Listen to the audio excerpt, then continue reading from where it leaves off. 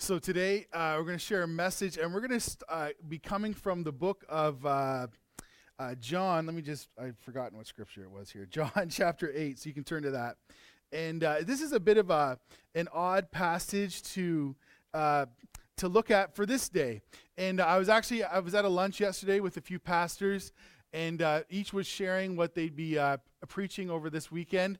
And I was like, I shared what I would be preaching, and I just felt like, it's a little different, but that's okay. So this message today is one of the final messages in a series of messages that have centered around the last words of Christ.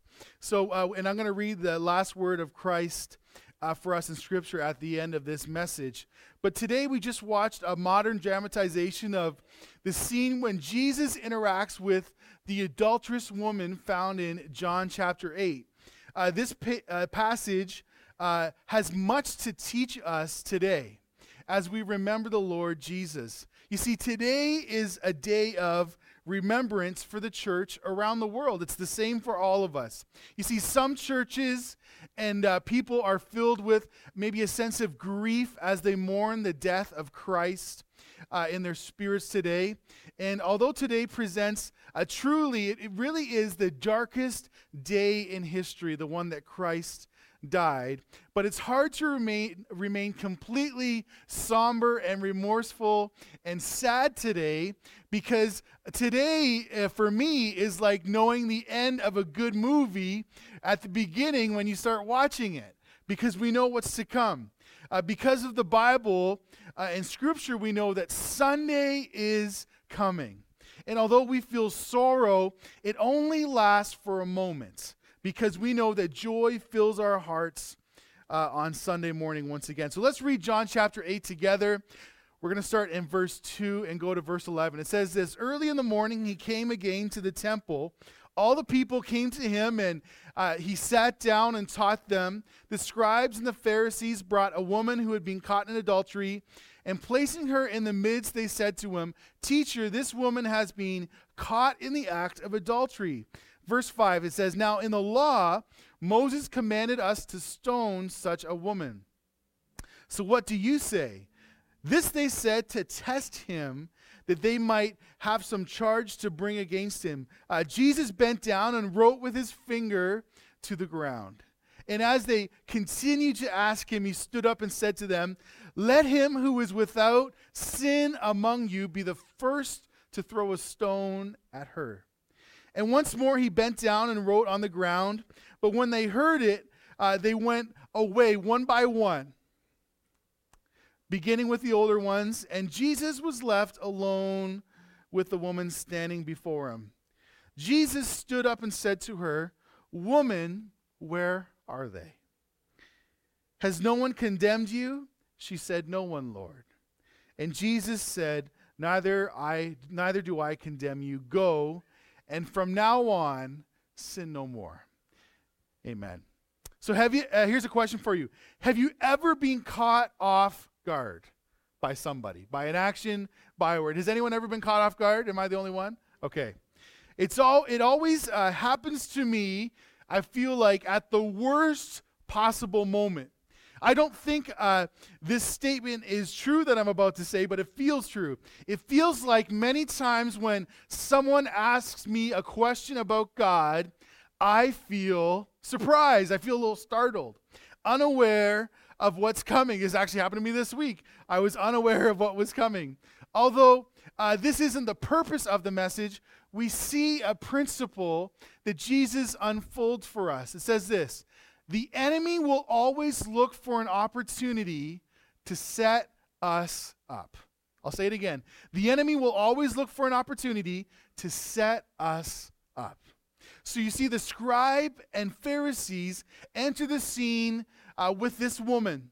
They're playing the role of the temple guard, even though they're not. This isn't even their responsibility. So our first point today is this. If you're a note taker, I got one for you. I got a point. And if you're not a note taker, just chill. It's all good. So our first point today is this: watch out for traps. We must always watch out for traps. A trap has been set in this passage for Jesus. If Jesus says, let her go, then it appears that he breaks the Mosaic law. That's what would appear to have happened. If he says, execute her, he comes across as harsh, and he breaks the Roman law. So listen to this. Because the Romans had taken away the right of Jews to officially execute people for religious offenses. So they'd taken this right away, even though they're asking him to do this. For anyone who claims to have Christ within them, there will be snares along the trail. There'll be obstacles along the way. There will be opportunities for each one of us to falter. You see, Jesus teaches us to be mindful of the traps in front of us. That's what the Lord would say to us. There will always be a trap in front of you. So our first thought for today is watch out for traps. Our second one today is this: watch out for the religious spirit. Watch out for the religious spirit. And I'll spend a lot of time on this morning. The law for adultery required many witnesses to witness the act based on the Old Testament law. So if you were going to be caught in an adultery, there needed to be basically a crowd or a small crowd of witnesses for the law to be put into effect. Because of the nature of this sin, it's unlikely, it's not impossible, but it's unlikely that many would have been found guilty of this charge. And we'll leave it at that. You can use your own imagination. Yet the religious leaders, the ones that found this woman caught in adultery, the religious leaders of the day were more concerned about following an ancient law than listening to the teachings of Jesus that speak of grace and forgiveness. You see, the religious leaders' goal was to embrace and discredit the knowledge and work of Christ. That's what their attempt was to do. They were trying to say, this guy doesn't know what he's talking about. He's not who he says he is. He's not that powerful. He doesn't know everything. Those were the sorts of messages they were trying to put across. Have you had someone bring charges or accusations against you in an effort to find guilt in what you've done? Yes, we've all been through that. Probably many of us have experienced this in one form or another in our lifetime. If you're like me and the rules of the road are relative, you have chances where people will bring accusations against you. And by the way, I'm doing better in Espanola with my speeding issues. I haven't even been to court here. It's good. My mother-in-law, she doesn't call me. She asked me for court advice recently. Oh, I'm not supposed to talk about that? She talked to me on the phone about it. I felt like a lawyer. It was so awesome. It was maybe the proudest moment of me being a son-in-law. Okay. Who knows if it will happen again. All right. My mother-in-law, the criminal. Okay, we'll leave it at that. All right. She doesn't watch this, I don't think. She does? Yeah.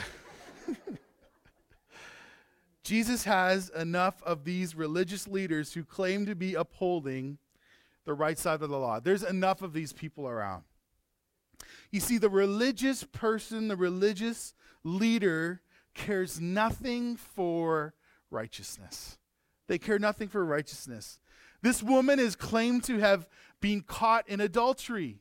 But where is her partner? Where's the other person, right? As the old saying goes, it takes two to tango.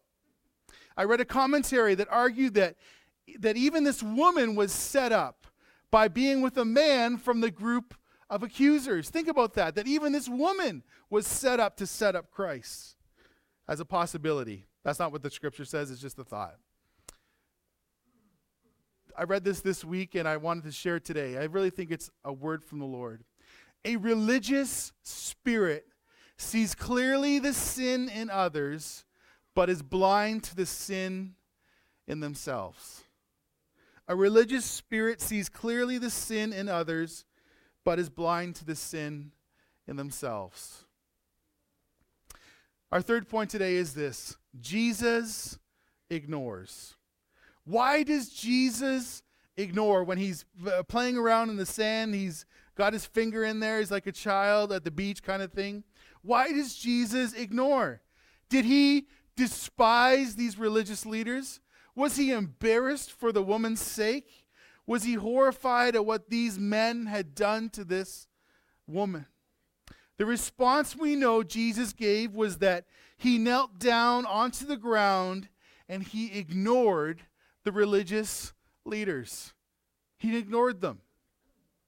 Some scholars have noted that maybe in the sand, Jesus wrote the names of the accusers. That would have been interesting. Or even better, maybe he wrote their sins in the sand. Or, and this is my favorite possibility, or he simply doodled in the sand. I heard in a sermon many years ago that even in this moment, Jesus teaches us another principle. Even when he's drawing in the sand, he teaches us another principle. I've personally tried to carry this principle for most of my life since I heard this. And here it is. Be slow to speak. Be slow to speak. Jesus shows us true patience. He also shows us the respect he has for this accused woman. The religious spirit thinks that it can surprise the Lord with an accusation. That's what the religious spirit says. The Lord Jesus has knowledge of all things before it happens. That's what the religious spirit says. Isaiah 46 verse 10 says this, declaring the end from the beginning and from ancient times, things not yet done, saying, my counsel shall stand and I will accomplish all my purposes. God has already declared the end from the beginning. It's already been done. It's already been said.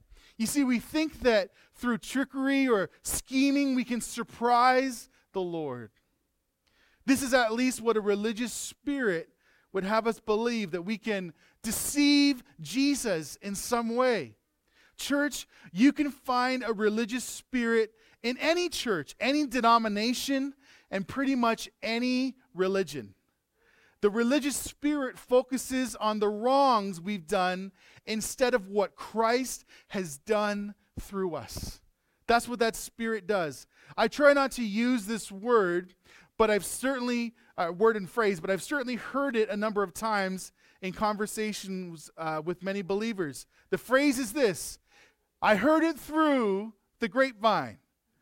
That phrase makes my neck quiver, unlike many other things that have been spoken. In my experience, it gives me, the person that's hearing things through the grapevine, permission to say something that is at its core an accusation and nothing else. That's what it is. The religious spirit attempts to bring shame where there is no shame because of Jesus. He's the one that changes all of that. He's the one that changes it. But because of Jesus, we have no shame. We don't need to worry about words that are spoken about us or around us or anything like that. You see, the Lord's response to the woman at the well was, of course, this: go and sin no more. That was his response to the woman. These are his words to all of us. When I read these words, I take it to heart in my spirit. So our fourth point today and our closing point is this: go.